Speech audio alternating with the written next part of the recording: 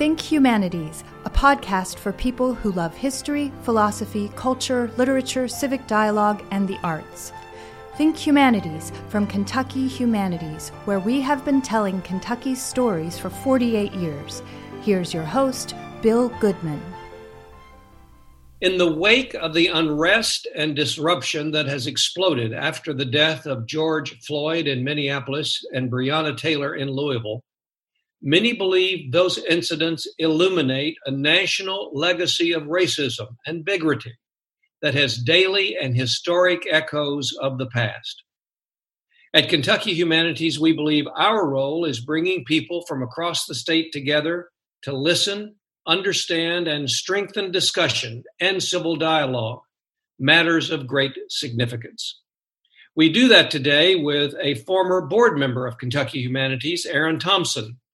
Dr. Thompson is the president of the Kentucky Council on Post-Secondary Education. Before taking the helm of the CPE, Dr. Thompson served as interim president of Kentucky State University and as executive vice president, provost, and faculty member at Eastern Kentucky University. Dr. Thompson has authored or co-authored numerous books and peer-reviewed publications on diversity, cultural competence, first-year experience programs, retention, student success, and many other topics. In 2019, he was inducted into the Kentucky Civil Rights Hall of Fame. Dr. Thompson, welcome, and I want to begin our podcast conversation this afternoon with a tweet that you wrote just this past weekend, and if you would read that for us, sir. Thank you, Bill. Good to hear from you. The tweet starts out by saying, first of all, let me say that this tweet represents me and not the role I carry as the head of higher education in Kentucky. But clearly, education matters to what I'm saying. I am in the at-risk category for COVID-19 based on health factors and race. As a matter of fact, at twice the risk to die. I was born at risk in the Appalachian Hills to a Black family in poverty without access to a hospital and follow-up health care for my mother and me. A non-licensed midwife assisted delivering me at home.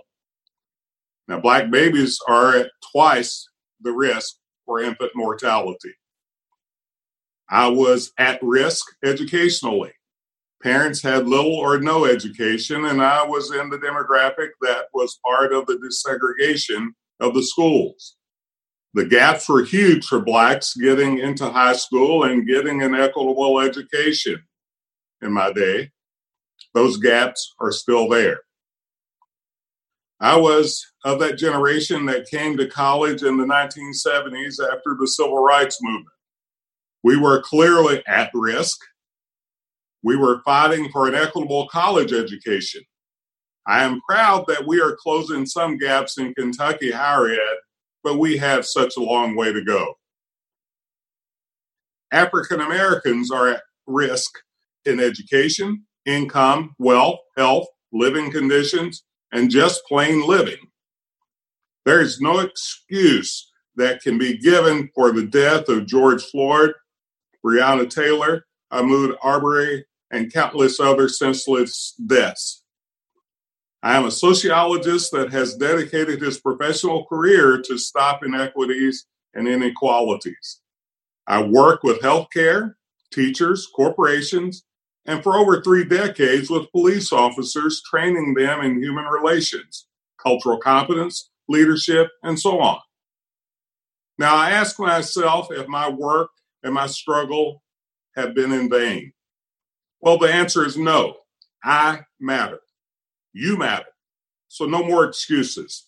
We have to get better. We all have to do our part to make this happen. We cannot do this through violence or sitting back and doing nothing. The solutions lie in the reasons we are at risk.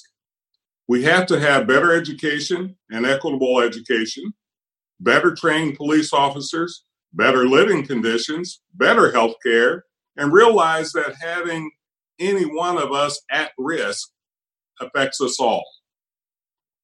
I'm tired, and many are tired of being at risk. Racism doesn't have a place in a civilized society. Your job and my job is to make a civilized society more civil. Dr. Thompson, thanks for your more than thoughtful words, for gaining the attention to this national tragedy that we all suffer and have suffered for many, many decades, if not generations. What was it about this incident that spurred you on to write these words? It's not just about this incident. First of all, we have 400 years of legacy of disenfranchisement, and I've lived it, obviously. And even though I'm a highly educated, a person who's in a fairly good position to make systemic impact, what caused me to make this statement is clearly this. Even all my years of working to try to bring some sense of order and equality and equity into lots of years of disenfranchisement, this one hit me as if to say to me and to others, okay, we've been working on this a long time. We've made improvements, true enough. But it's crazy that we're still in this position, still not only having this level of conversation, but having a level of conversation that not many of us who are in leadership are coming around and saying, let's get solutions to this once and for all. Let's create systemic change. So my role in creating systemic change for higher education caused me to make the statement at the time I did make it when these instances popped up. It seems like the key words in your statement, in your tweet, are at risk. And you're tired, you say, you're tired of being at risk. I am. I'm tired of people just restating the problem. Yes, we are at risk. We need to be finding solutions to why this at-risk moniker still is in place. We need to figure out why we're consistently making the statements that we will make again 10 years from now if we don't figure out how to make these at-risk monikers disappear. And it's not just by saying they're not there. I mean, that could be the solution some offers. But my argument is we're a bunch of smart people. We're probably going to find an antidote to COVID-19. We're smart people.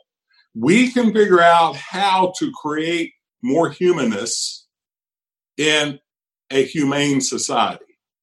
I mean, this should be something we're called to do without even question. This idea that we are people, and to figure out if all people belong in that category shouldn't be something that we keep putting aside decades after decades. Why haven't we figured it out before? I think we've taken corners, and I think there's a lot of people that feel like if they're not affected by it deep enough, true enough, complete enough, then they can sit back and have side conversations at the water cooler about what happened this weekend. My argument is we have to see this as affecting us all at a deeply personal level, because we have children, we have grandchildren, we have other people that will be having this discussion that will be affected by this. This is just not a minority problem. This is just not a problem of those categories that we judge to be at risk. Our society is at risk. Our culture is at risk. The richness of equality is at risk. If we're not willing to look at and address this in a systemic way, it won't happen overnight, no doubt. But creating a process, a plan, and an assessment procedure to make sure continuous improvement is in place, I think is what we're called to do around not just this one, any one instance, but around what has been systemic itself for many decades. You spoke of process. Give us your suggestion or idea about what that process should be. Sure. I'm in education, Bill, so I want to address education. What we do know is that we have to have an appreciation and a value of diversity of people, diversity of thought, diversity of understanding, diversity of learning, diversity of religion, diversity of all those things. It's not just saying that we recognize that it exists, but we have to appreciate it and know that we become more whole when we look at all of those make up what is human. First of all, that's the first statement. How do we do this? Well, we first of all put it into what I call the fabric of our society. A piece of that fabric would lie in families. How do we help families understand how early childhood, as an example, to help their children to know and value people from all backgrounds? How do we put it in our overall K-12 system, our higher education system? We can operationalize this with, faculty development, staff development. In other words, everybody gets cultural competence training, and you measure how well that they are doing in improving where they're at in dealing with people of all different backgrounds. But it has to go in our curriculum. We have to actually recruit these staff members and faculty members based on their dispositions for looking at everybody, looking at the person. And then we have to put it in our other institutions. For an example, we've got to create more jobs. We've got to figure out how not to imprison our Black young men, but to educate them. We've got to train our police officers, not just train them one time, but that the training, the human relations training, the cultural competence training, all that has to be a part of their basic training. It has to be a part of their ongoing training, and they have to be measured on that and how well that they're doing that, as much as they need to learn how to be proficient in firearms or how to do use of force. All of this matters to what we're trying to create.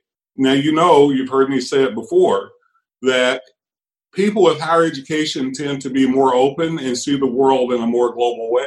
They tend to be more creative. We've got to incorporate, though, Bill, in our curriculum, not just have curriculum that have one or two classes, but we've got to incorporate those essential skills, those employability skills, those humanities that they need to have and understand the global understanding that they need to have in place. Those social science skills, those communication skills, those abilities to think critically and act creatively, problem solve around situations that they may, in fact, be not known in the past, but have a level of creativity to understand and adjust and adapt.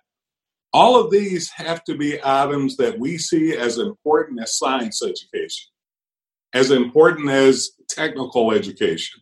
These have to become a part of what I consider our human infrastructure. And we can do that. I mean, I can argue clearly that in the corporations, for-profit corporations, in the big nonprofit worlds, they know they're going to have to serve a variety of people. So they figure out how, in fact, to serve those folks. So how do we move from a traditional teaching paradigm to a learner's paradigm, getting people where they're at and bringing them up? We have no excuses for gaps still, as an example. Do you believe we're in a period of time where there are more have-nots than haves in your lifetime? That's a good question. I've been asked that a lot here lately, and it's caused me to ponder because I grew up so poor. Most of the people I knew had not or have not, right? And so what I see now is whether or not that is the case, I'm not fully sure. I can give you demographics to show that is the case. But what I can show you more than anything else, that's growing. That's really the question that you want to ask. Why is this gap still growing between the have and have-nots? I mean, I'll give you an example. We know directly higher education affects how much money that you make, how well you can build wealth, and I can have what kind of health you have, right? If you're going to be on welfare or not, as an example. My argument is that we have in Kentucky right now a declining college going rate from our high school seniors. Why is that, right? I mean, so all these indicators, or what I call antecedent variables, are what we should be talking about. So yes, as long as we have those indicators in place that are going down, then we're going to see the economic gap increase. We're going to see more racial gaps increase. We're going to see all those gaps, not just what we're talking about in achievement, but in the opportunity of being all that we can be, especially equal or equitable. Are we talking about decades of this kind of practice to turn this around? We're such an instant age today, and we want answers tomorrow instead of 2 weeks from tomorrow or a month from tomorrow. How quickly, and does it take incidents like we've seen in the last few days to cause attention to moving quickly? How can we turn this around in a way that we become whole again? Great question. And the answer is actually a simple answer. It's not just one answer, but it is a simple set of answers. I call it the squeeze effect. We need to immediately put some short-term actions into place, such as create a cultural competence evaluation system that we actually train all of our employees, not just in our law enforcement, but in education and all the places, to know how to work with people of different backgrounds and learn how to respect that. We can do that immediately, while at the same time put in the infrastructure approach. I mean, such as we build in the curriculum of all of our schools that people will have everything from civic education to civil education, how to work with people from different backgrounds. But over the long haul, I call it the squeeze effect. Over the long haul, you will see significant measurable outputs. And we need to actually hold people to the fire.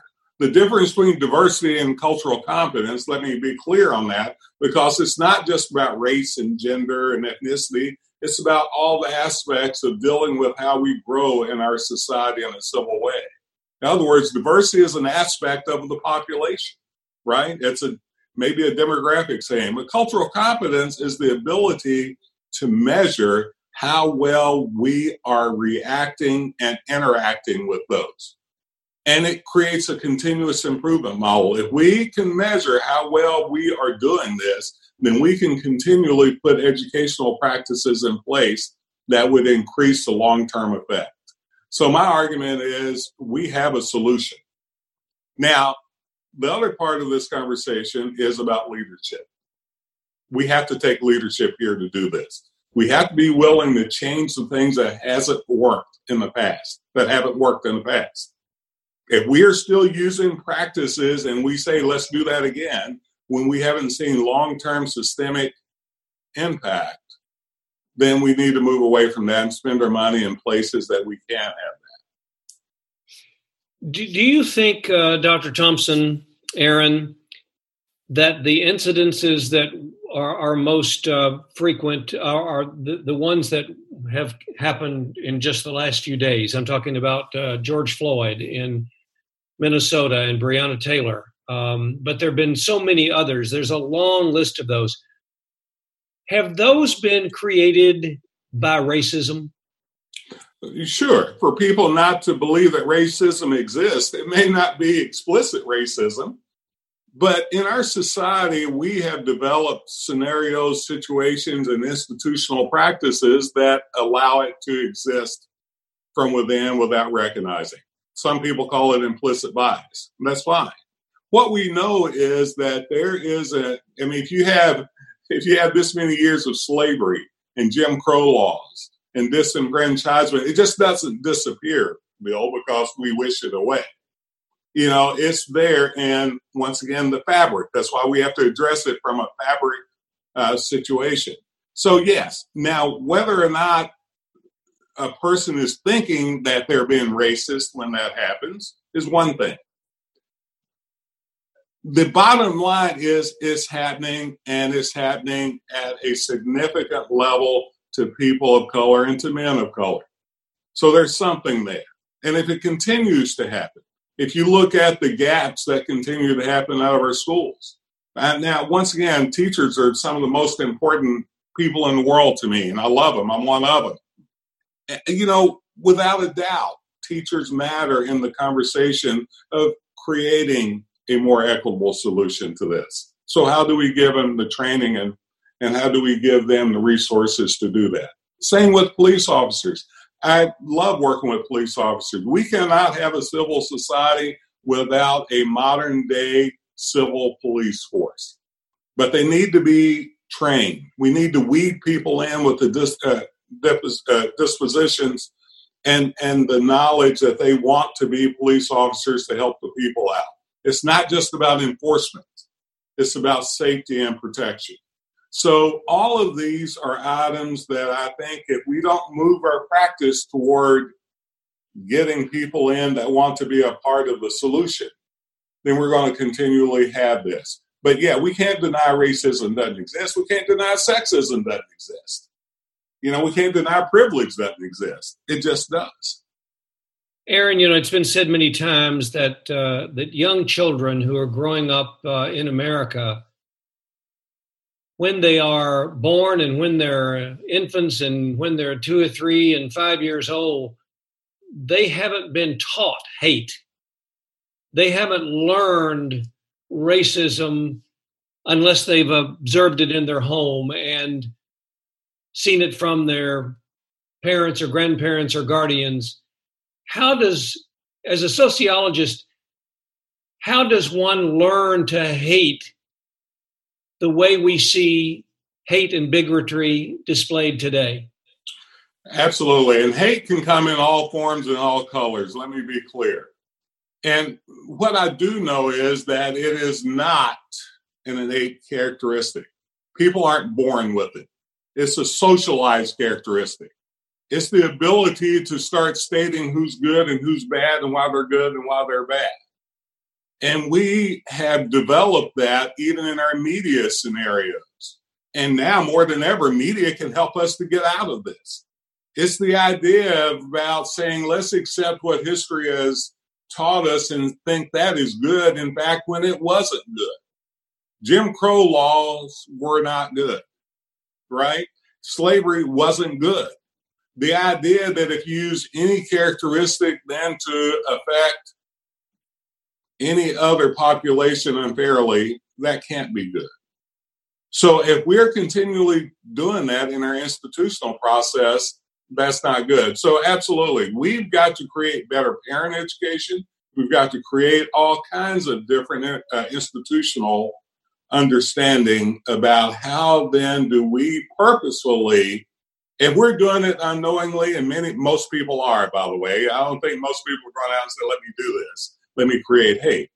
But if we're doing it, then we've got to give a way or a set of instructions to help people to know what to say and how to say it. And that's where we just can't blame. Victims happen everywhere here, right? I mean, for an example, I tell people around the street, don't loot. You're actually buying into what many people think that you are. Don't burn. I understand you're frustrated. Let's figure out how to actually voice that frustration in a way that everybody listens and not just a few. So the idea that we have to also learn how not to buy in to the stereotype that many people may have for us. And I refuse to be any more than I can be, but I can be something big. And that's what we need to have all of our children at a very young age understand, and that it doesn't matter what color their skin or what gender they are or what sexual orientation that they are, that in fact they have a lot to offer for this society to be everything it can be. Finally, Aaron, is there a story that you can recall from your youth, from your growing up, that served to be a lesson for you? Maybe it began as something unfair and race-based, that the way you were treated, but you learned from it and became the great person that you are today in the field that you're in and in life? Well, I'll give you two quick ones. There's a ton, Bill. I know we don't have time for that, but I'll give you two quick ones. When we were integrated into the schools, I was in the 4th grade. And we were integrated. And you have to remember, I grew up in the hills of Kentucky, and many of my peers, they stopped after 8th grade. But I was in the 4th grade, and I was beaten up a lot during that time. Names were called. People tried to protect me on the bus so I wouldn't get beaten up. It was not good. And I remember going to my father, who was illiterate. On a June day, it was like when school was almost out. And I told my father, I said, Daddy, I'm quitting school. He looked at me and he said, why, son? I said, because, Daddy, I'm getting beaten up every day and I'm scared. And he looked at me, and this was a very nonviolent person. Although his house had been set on fire 3 or 4 times by people trying to run him out of the area he was in, he had had tons of time to understand what racism really was. But he said, there's 2 things worth fighting for. He said, one is your family, and the other thing is your education. He said, no matter what, don't let them take this away from you, and you do something about it. This was a person that could not read nor write. And he taught me a huge lesson in education and the value of education. That's why I push it hard now. The second story has to do a lot with a lot of the negative things that happened to me as I was going through school. The names that were called to me when I was in high school, really just a lot of things that I had to deal with just to make it through. And this was in the 70s, and I wanted to go to college. And I remember telling one of my teachers in high school, I'm a senior, and I had done pretty good in high school. I wasn't too bad. And I remember telling this guy who was my mentor, and I know he loved me with all of his heart because he did a lot to help me to be successful in school. And I remember telling him I wanted to go to college. Now, you have to understand, not a lot from my class went to college, period. And I said, I want to go to college. And he looked at me and he says, why? Why don't you want to get a job and help your family? I said, but I want to go to college. He said, why? And I didn't know the reason why, but I knew why I had to. I knew what I had, and I wanted something more. And he looked at me and he was confused because he had never seen that many people of color go to college. So his job was to help me to get a good job. But that was a enforcement and a reinforcement why I should go to college. So I tell people that things come to you in 2 ways. One is this very positive, people are helping you, guiding you, mentoring you, and giving you direction and showing you all the bits and pieces you need to have. And the other is when they're trying to keep you from doing it. Both can serve as a motivation. And that's the way I see the world now. These items that I'm seeing now is a motivation for all of us leaders to come together and look for a solution, both short-term and long-term, and not be shy about it. To deny that these things aren't real, or even some of the causes, keeps us from actually producing the kind of outputs that we really need for our society in this America and this Kentucky that I love so well. So I'm called to do that, but those were yesterday's lessons that taught me about today. And Aaron, you've already stated this, but you do think the humanities has a role in showing the state and America a way forward, a platform for civil discussion, a forum for a discussion of the issues. You believe in the humanities, do you not? Oh, it's crucial, Bill. Not only do I believe in it, I'm not just saying it has a role, I'm saying it's crucial as a primary motivator for us to actually dig into. Our history can tell us a lot about our future. And the way we don't cover that history up, but to tell the history. I talk about my Appalachian heritage in a very positive way, even though I didn't experience all positives in Appalachia. But it helped me to understand how to look at the world, the arts, the beauty, the way to think outside my comfort zone, the way to accept things I don't understand, but know that it has something to teach me. These are the humanities. These are the things that make us human. So when you look at what it is to be human, it is to understand that you have failures, no doubt. It is to understand that you need to self-actualize and get better. But you can't do that Bill, without that holistic element that I call the humanities. You can't do that without that primary motivator to look at ourselves from within ourselves, which are the humanities. So I think they're more than a role. I think they're crucial in the way that we need to be advancing what we do, not just in education, but in life. Dr. Aaron Thompson, the president of the Council on Post-Secondary Education in Kentucky, a former board member of Kentucky Humanities and a friend, and well-spoken and thoughtful conversation today. Aaron, thank you so much. Thank you, Bill, and thank you for doing what you do and the status you bring to the Humanities Council and the needs that are there still for our Kentucky to know the richness of what you have to offer. Thank you, sir. Think Humanities is a podcast from Kentucky Humanities, where we have been telling Kentucky's stories for 48 years. Think Humanities is available at kyhumanities.org, iTunes, and SoundCloud. Join us next week for a new episode of Think Humanities.